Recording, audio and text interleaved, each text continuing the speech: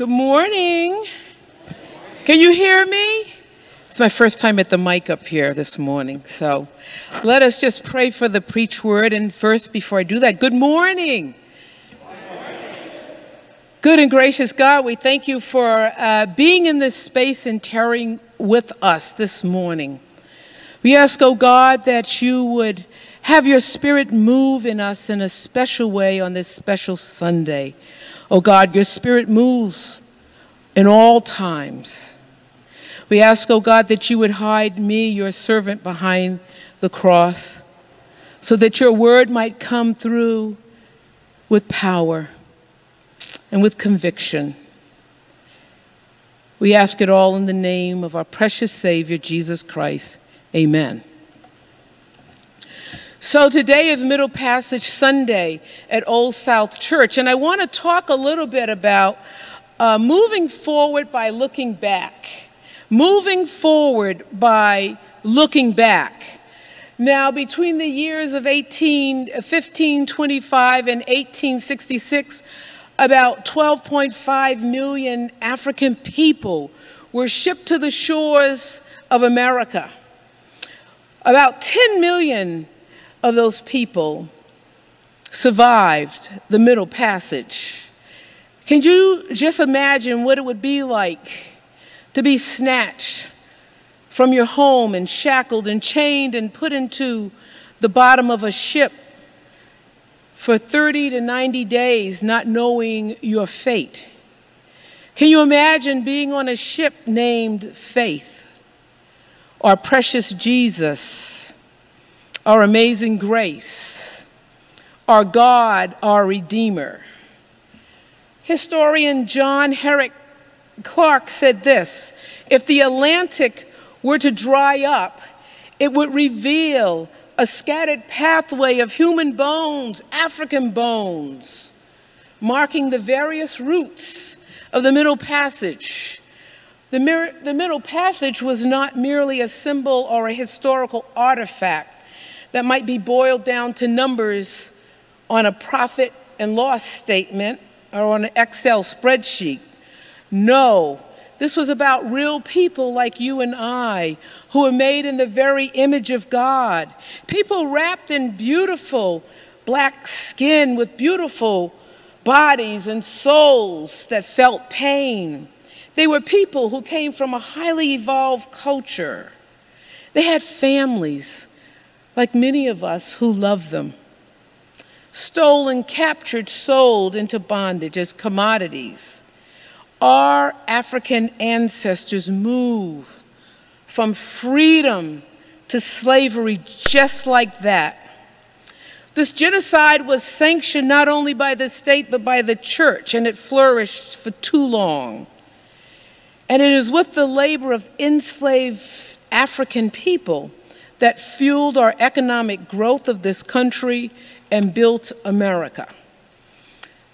We today, with others around the world, are called together to name, to honor, and to remember our ancestors who survived this horrific genocide and their descendants. More specifically, we at Old South pause to remember our early members of African descent. Some were enslaved and some were free, of this church, who were adopted and baptized into the household of faith. To be baptized into the household of faith means that there are no males or females. There's no black or white. We are all one in Christ. However, they were baptized, but they were denied the full rights and the privilege of Christian membership. They were only allowed to sit in the pews or the galleys designated for enslaved members. And in death, we believe that many were buried in unmarked graves.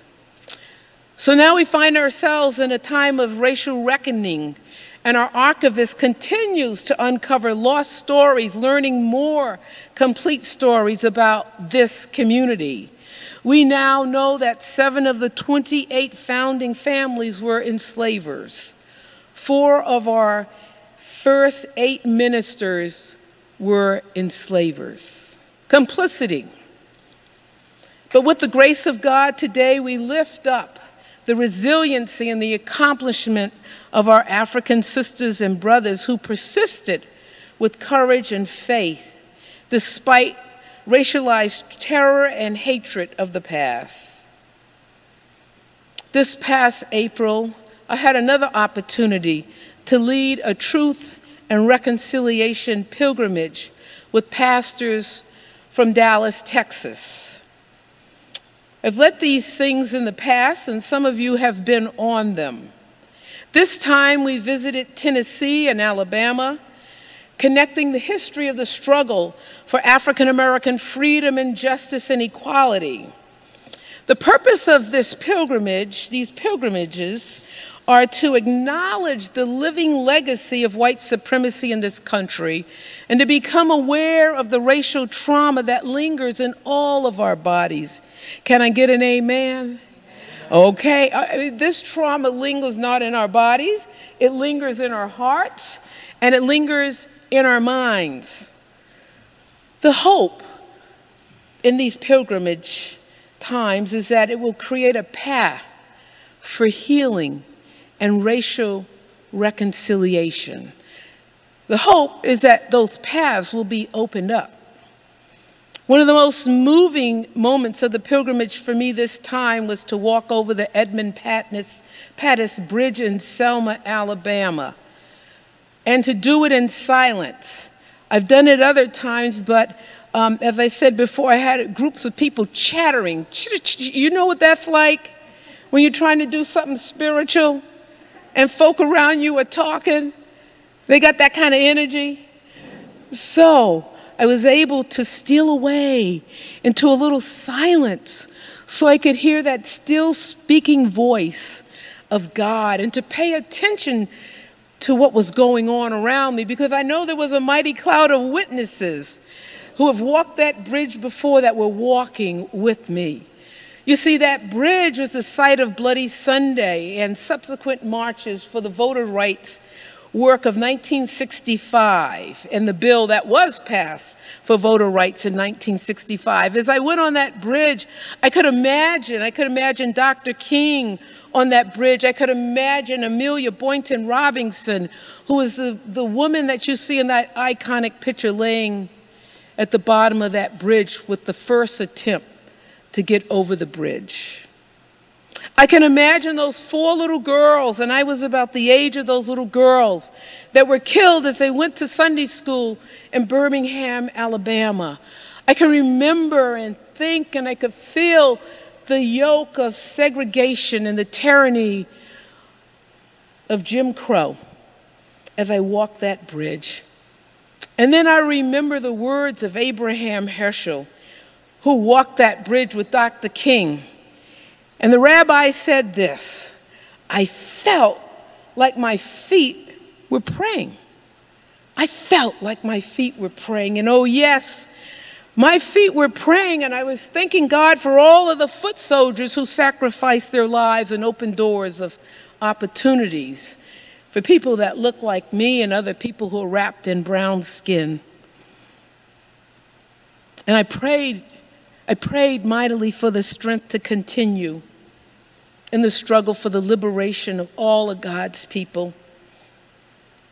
And I prayed for the future as we have continued to see the rise of Christian nationalism, and as I know, and as I witness neo-Nazi groups like the masked men who showed up in Jamaica Plain a few months ago from NSC-131 on the list of the FBI, members of the hate groups, as they chanted homophobic rhetoric and hate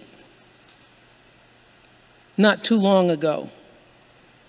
But today, on the other side of the bridge, and if you've been there, you will notice a large stone, a very large stone that have the words that was so wonderfully read this morning from the book of Joshua. And the words simply say, when your children shall ask you in the time to come, saying, what mean these 12 stones, you shall tell them how you made it over. That modern day stone is a great connection around how the Israelites crossed over into the promised land after 40 years, and the significance of the Selma to Montgomery March and the struggle for American democracy and human rights.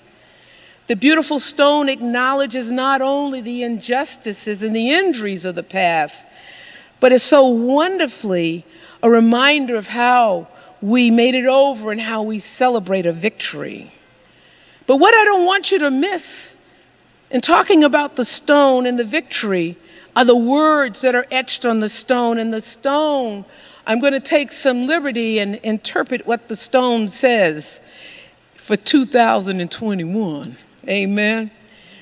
It says, teach the children when they ask. Tell them the story. Teach the children when they ask.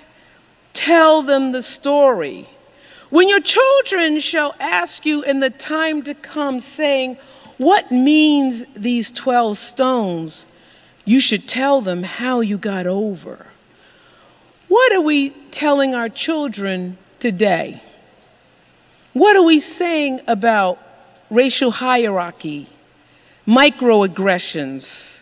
What are we saying about prejudice? What are we saying about mass people marching into our communities? What do we tell the children? And what will we tell the children?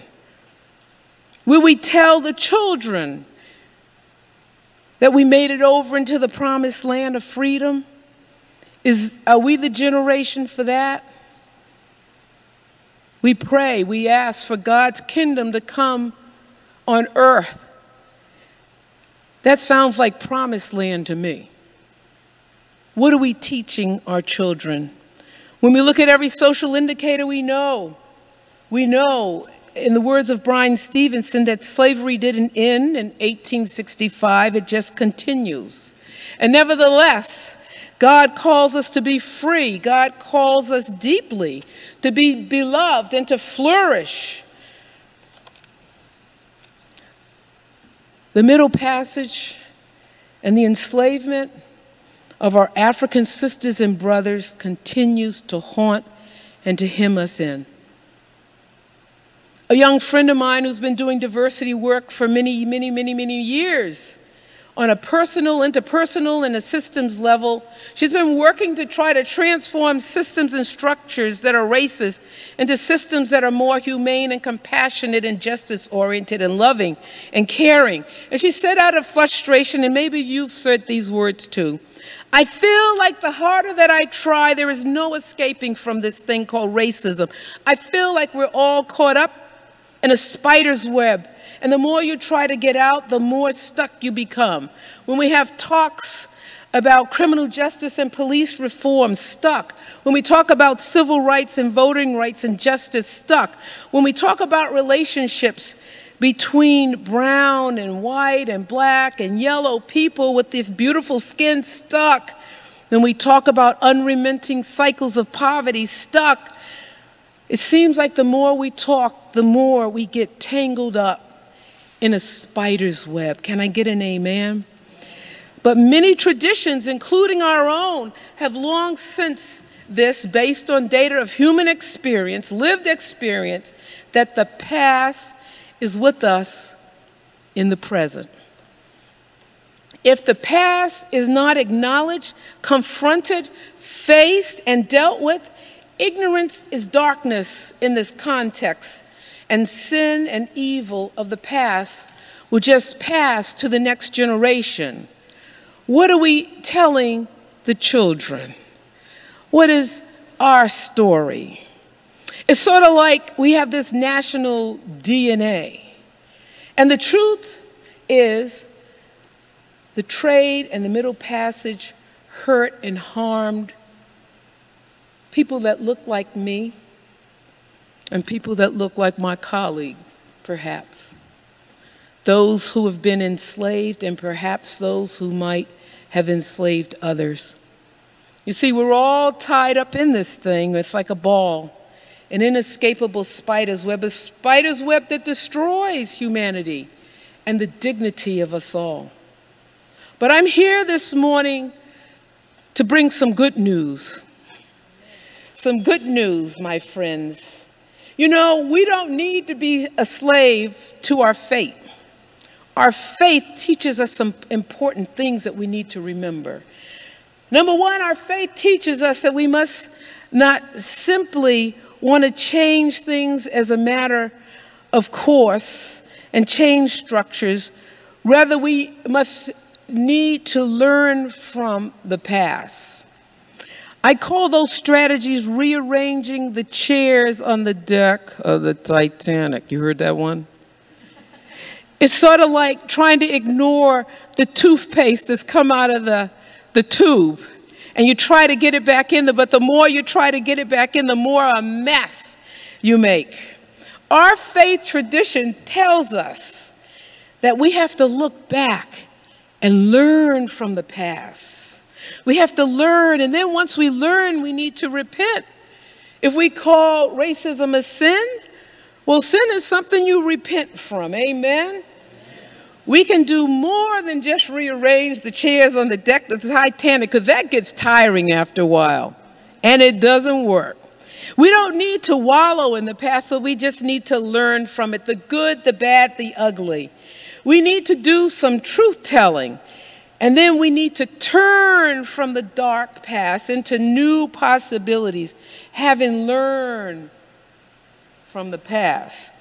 Well, you ask, how do you do that? How do you do that? My Christian friends, this is what we do. We join hands. We join hands.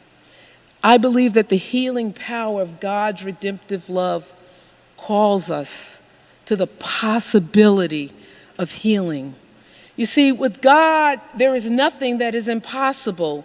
So together we can turn to new possibilities in life, and we can learn how to live together, do the healing work that's so desperately needed. This healing work looks like the face of justice, dignity, humanity. The healing work looks like the face of love. Now, if you believe that God, who beautifully creates stars, God, who beautifully creates the sun and the moon and is able to divide the day and the night. If God can create something as beautiful as a star, God created our hearts. And this God who creates our hearts does it in a way that makes our heart long for one another, long for healing, long for God's grace and God's touch. And that is the way we, my friends, build the future. We turn from the past, we learn from the past, and then we hold hands and we practice the art of possibility and love. This is our hope. This is our future. This is our only way through Christ. And to honor our African ancestors today, and to honor God, this is the way we do it. God loves you. Amen.